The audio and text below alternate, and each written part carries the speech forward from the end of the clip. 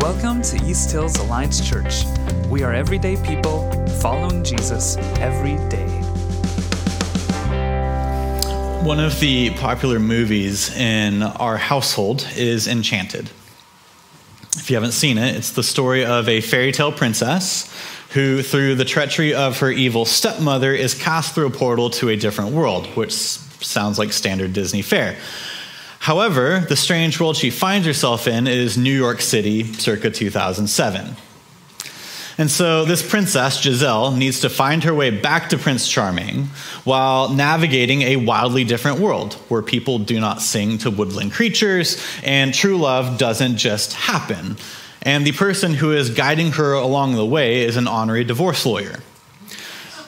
To everyone she encounters, Giselle is downright weird. She doesn't know anything about how the world works, and it causes her to get into trouble and inconvenience other people.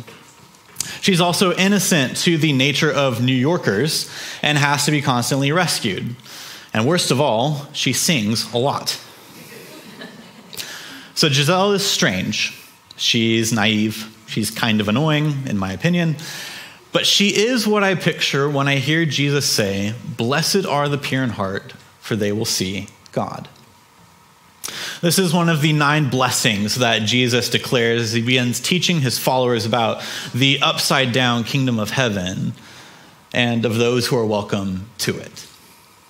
Because in a world that thought the rich, the powerful, and the religious were favored by God, Jesus instead welcomed the spiritually poor, the mourning, the gentle, the people desperate to live as God desires, those who would rather show mercy than take revenge, and now also the pure in heart.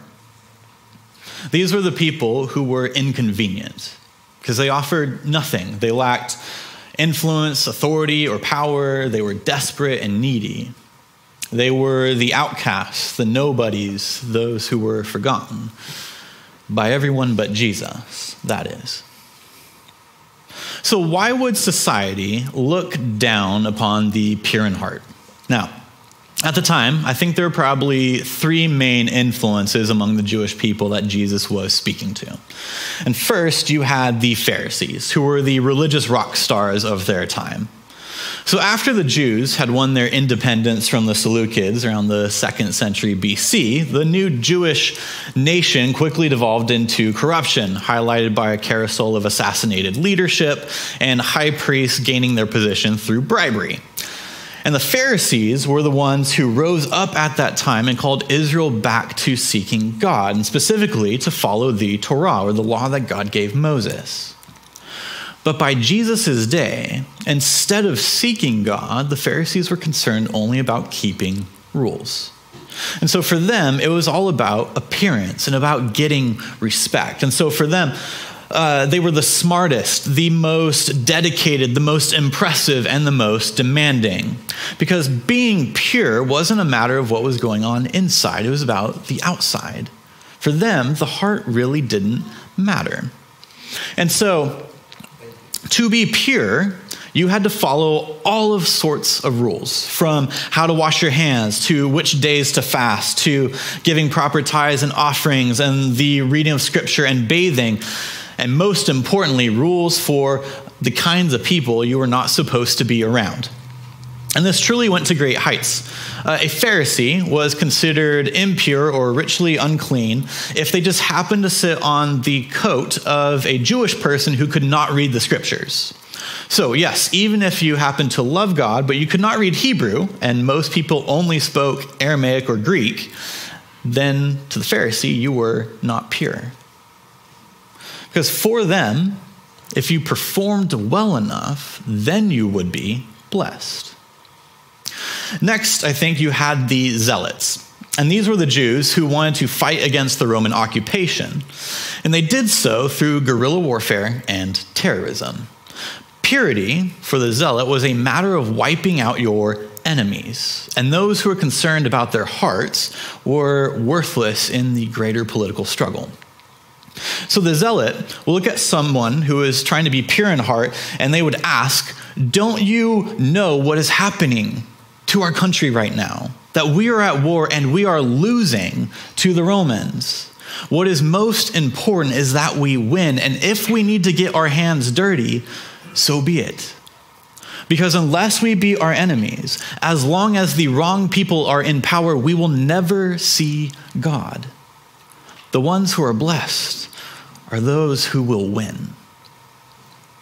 The last group, I think, were the Hellenists. And these were the Jews who were not only mostly fine with the Romans in charge, but who also adopted their culture and their ways. And so for them, a pure heart was kind of absurd. Right? Life was about fulfilling your desires, of getting the things you want. And if you're going to find the divine, you'd find it in experiencing all the things that life has to offer, like being fabulously wealthy and eating the best foods or exploring the fullness of your sexuality. And sure, you had to take advantage of others to do so, but that is their problem and not yours. Again, for the Hellenists, it wasn't about the heart also. For them, it was about experience and moral freedom. So if being pure in heart is not found in the performance of the Pharisee, or in the political power of the zealot, or in the experience or moral freedom of the Hellenist, what is it? What does it mean?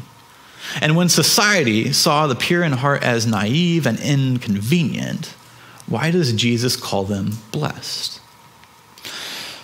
Now, of all the blessings that Jesus pronounces at the beginning of Matthew 5, this one clearly has a specific passage from the Old Testament in mind.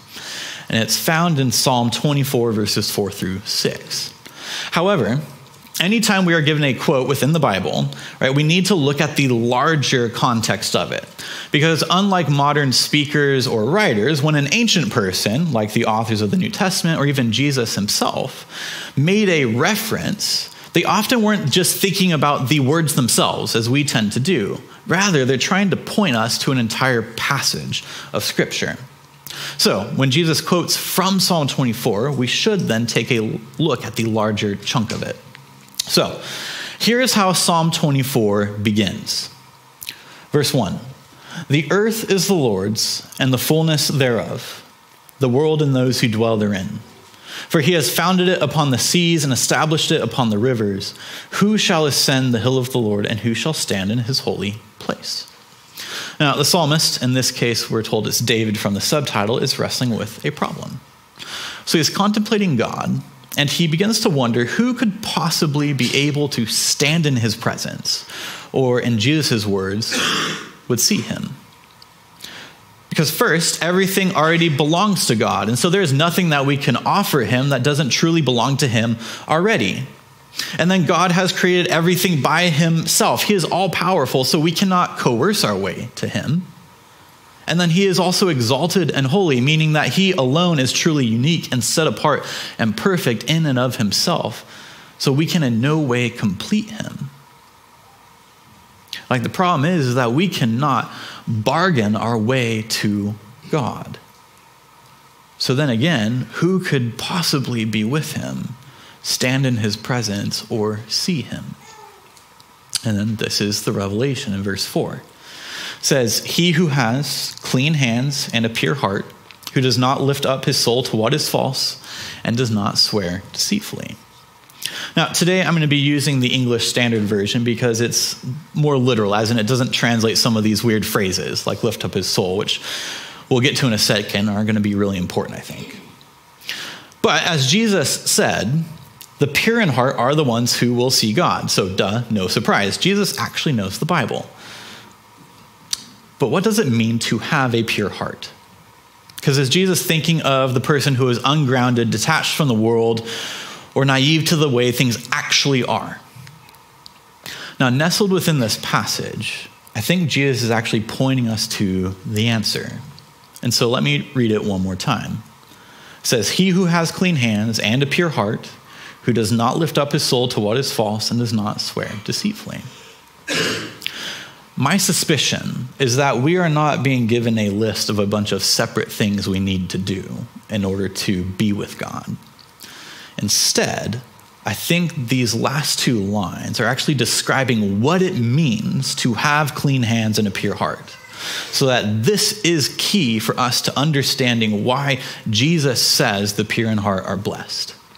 So it's important then that we figure out what is going on in this verse. And so to do it, we're just going to take it one line at a time.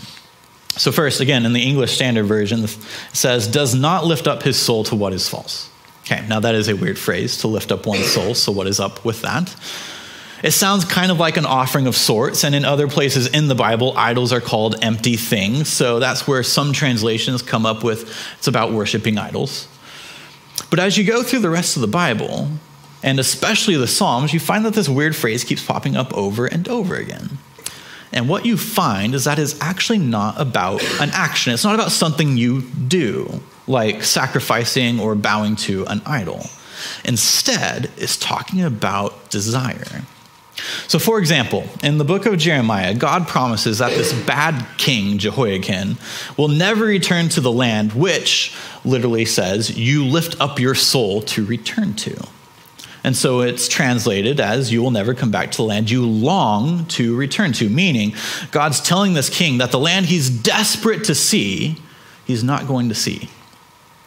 So this weird phrase also doesn't mean just a tiny want, like I want to go have lunch and watch the baseball game after this service. It is the life-defining, so important, it's basically a need type of desire. Or to use a weird English phrase of our own, to lift up our soul is about what we set our hearts upon. In other words, the pure heart is one that is not set on what is worthless. So what does it mean then to set our heart on what is worthless, or to strongly desire something that's empty, and how does that keep us from seeing God? When our lives and hearts are ultimately being given to things that have no value, that are separate from God, they're ultimately going to keep us separate from him. Because God will not settle for second place.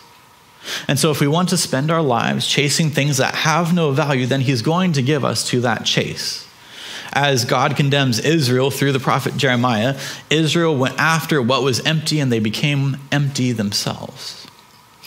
And so it's easy to see why some translations interpret this line as talking about going after false gods still. Because ultimately, whatever we set our hearts upon is what we're going to worship.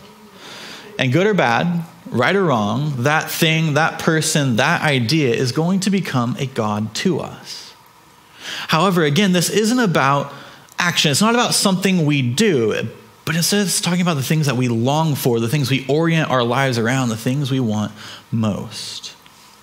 And I wonder if Jesus, in part, also quotes this psalm as a warning to those who would chase after other things, be that the appearance of the Pharisee, or the victory of the zealot, or the freedom of the Hellenist, as those things in and of themselves are empty and are going to keep them from seeing God. Now, we'll come back to this. But for now, let's look at the next part of what it means to have a pure heart. So, again, he who has clean hands and a pure heart, who does not lift up his soul to what is false and does not swear deceitfully, which literally, that last part comes out to as does not swear to deceit. Okay. But like the first, this one's also a bit weird, though we can kind of make sense of it in English. See, David is not talking about lying under oath. So it's similar, but it's different language, which you see all over the law. But nor is he just talking about lying. It's not the same words for that. Most likely, I think David is talking about what we are pledging our lives to, right? Kind of the other side of taking an oath. So what have we committed ourselves to? Are we building our lives on what is true, or are we bound to the lies that give us what we have set our hearts upon? To steal the title of one of the best books I've read in the last couple of years, the person pure in heart is the one committed to live no lies. So here's where we're at with this quote from Jesus. The person who will see God is the one pure in heart, and this means that their heart is not set on what is worthless, and that they're determined to live no lies. Okay, but what's the flip side of that? Can we understand this any better? Now, strangely enough, and I say strangely enough with a twinkle in my eye, The very next psalm, Psalm 25, actually starts with the very same weird phrase, to lift up one's soul. Now, it's only within the last few hundred years that we haven't seen the book of Psalms as an intentional whole. Today, we tend to see it as a loose collection of 150 separate songs. But for most of the history of the church, the Psalms were viewed similarly to how we read the stories and parables of Jesus. Meaning, if we are stumped with what is going on in a specific story or psalm, we should look at what's going on before and after. What's also interesting is that the very end of Psalm 23 talks about a person dwelling in the house of the Lord, which seems to then set up Psalm 24 and saying, well, then who can do that? Now, my suspicion is that Psalm 25 actually further develops what it means to have a pure heart. So here's the opening 2 verses of Psalm 25, and pay attention for our weird phrase. Verse 1 says, "To you, O Lord, I lift up my soul. O my God, in you I trust. Let me not be put to shame. Let not my enemies exult over me." So if Psalm 24 told us what the pure heart is not, Psalm 25 starts by telling us what it positively is. That inverse to setting our hearts on what is worthless, the deepest desire of the pure heart is for God himself. And instead of pledging our lives to what is false, the pure heart puts its trust in God. That this is what it means to have a pure heart according to Jesus. Now, that doesn't sound all that radical. We've heard these words before. It doesn't shake us. And yet I think this should shake our world. Because consider what it means being pure in heart is not. Being pure in heart does not mean that you are perfect. It does not mean that you are without mistakes. It does not mean you have it all together or have it all figured out. Instead, a pure heart is one that has a sincere desire for God himself and is determined to trust him. That is the very basis for a pure heart. And for the people caught up in the appeal of religion, power, or pleasure, it makes no sense. And so they cannot see God. Now, if Psalm 25 is the song of someone who is saying, I have a pure heart, then chew on this quote from a bit later in it. This is from verses 16 through 18. He says, "Turn to me and be gracious to me, for I am lonely and afflicted. The troubles of my heart are enlarged. Bring me out of my distresses. Consider my affliction and my trouble, and forgive all my sins." Is this the prayer that you would imagine someone pure in heart praying? Or someone that you would consider blessed?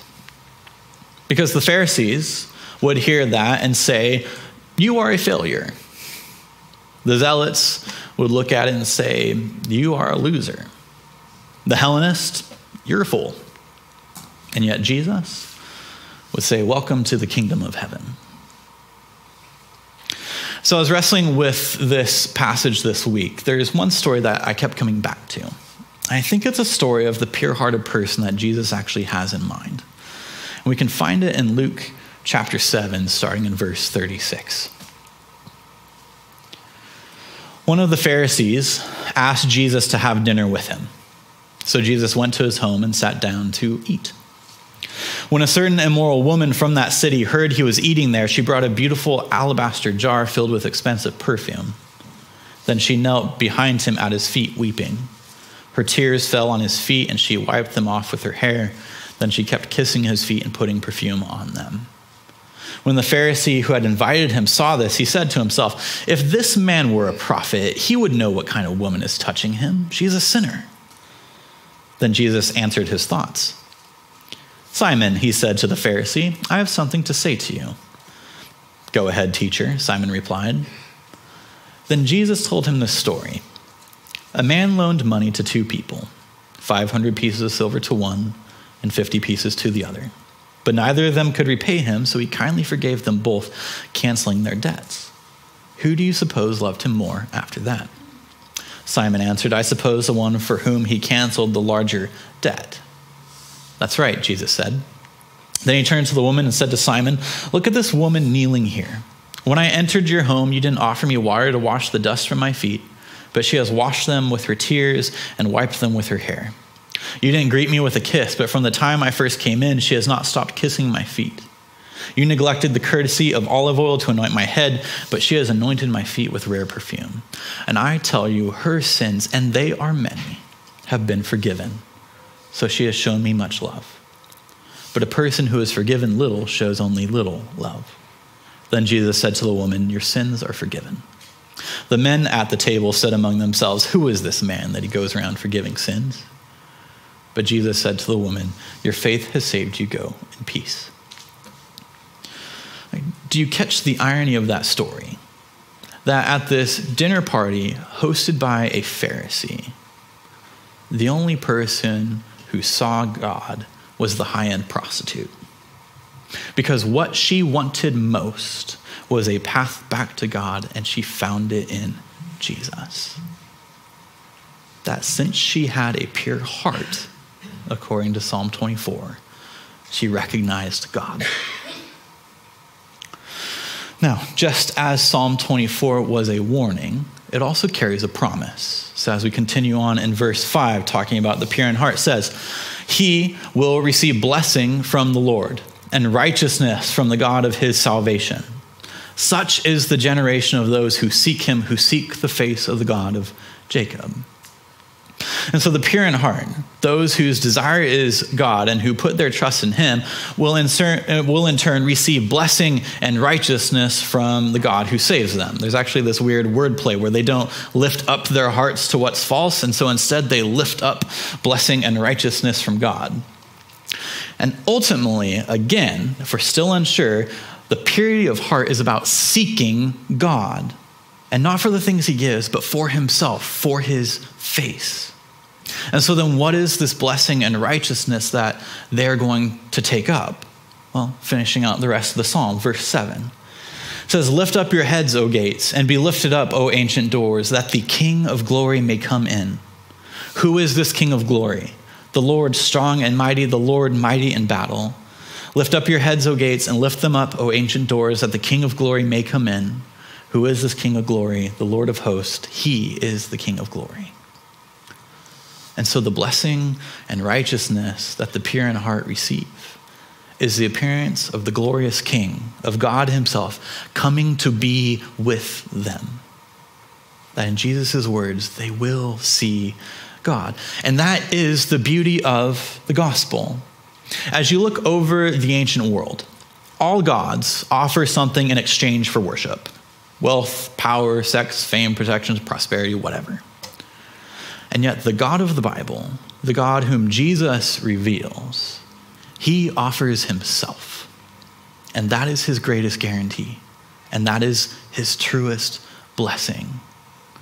That if you want God for himself, then he's yours.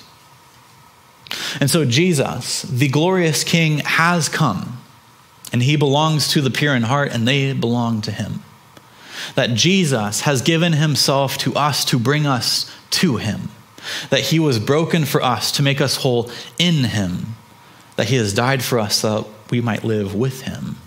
Not because of our performance, not because of our success, not because of experience, simply because we need him and we want him. So what do you truly want? Are you satisfied chasing the things that this world prizes? Are you content building your life upon the lies about what makes life good? Or do you recognize that deep need and want for Jesus? Do you see the immensity of the gospel and what Jesus is offering? Now, if you're anything like me, the answer isn't always clear-cut.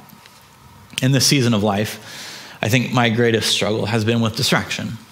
That too often I find myself drawn to things that is going to help me escape, or to keep my mind occupied, or to follow the whispers of the world or the shouts of advertisements to help me avoid the burdens I carry. And yet, those only ever lead to greater restlessness.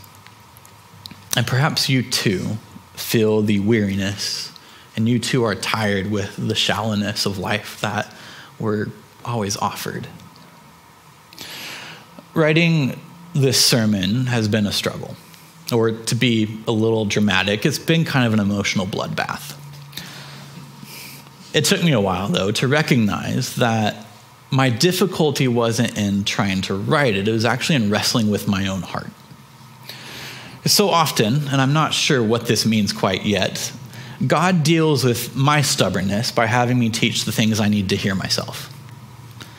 That I have needed to hear that I am welcomed into his kingdom, not because I'm perfect, or not because I'm useful even, or not because I have it all together, because I don't struggle or have questions or don't find myself wandering to other things when I forget God. But rather I'm welcomed simply because I want him and I'm desperate and I'm needy and I'm lost without him. That I cannot bargain with anything, and yet God still loves me all the same. And so to end, I want to share two things that help you and me not chase after worthless things and to live no lies. I think it was Tim Keller who described an idol as a good thing that became a God thing.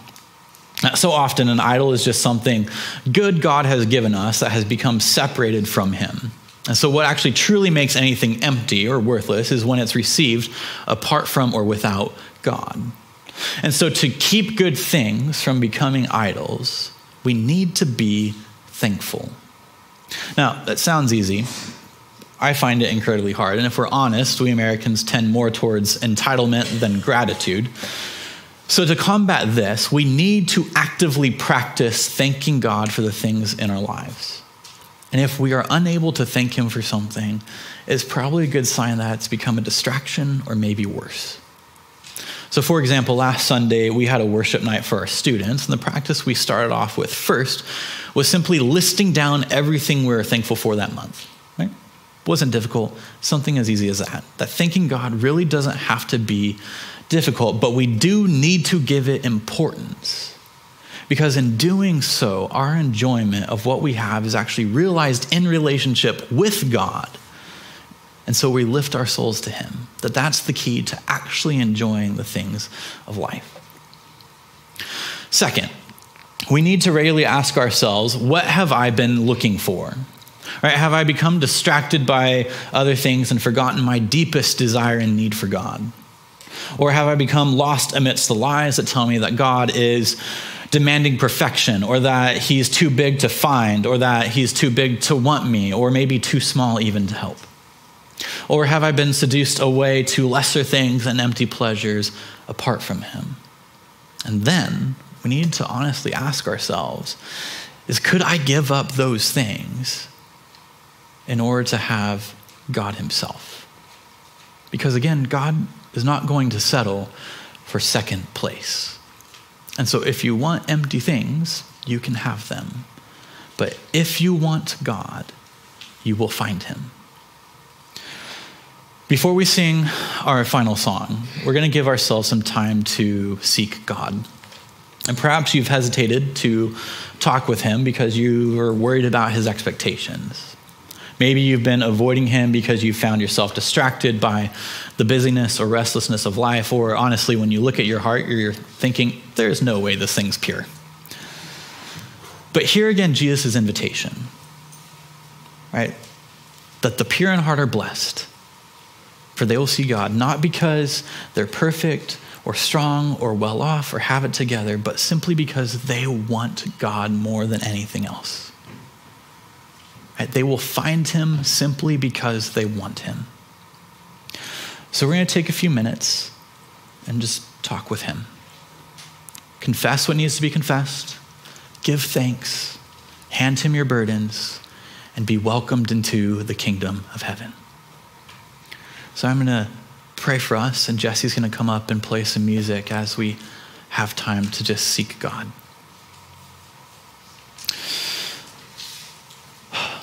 Father, thank you that you are available to us. Thank you that you want us and you delight in coming to us and giving yourself to us. It doesn't make sense. you are so much bigger, and you don't need us, and yet you love us all the same. Please help us to recognize your presence with us. Please help us to know your love, and help us to heal or to hear your invitation to be with you. I pray this in Jesus' name. Amen. Thanks for checking out our podcast. You can learn more or connect with us online at easthills.org.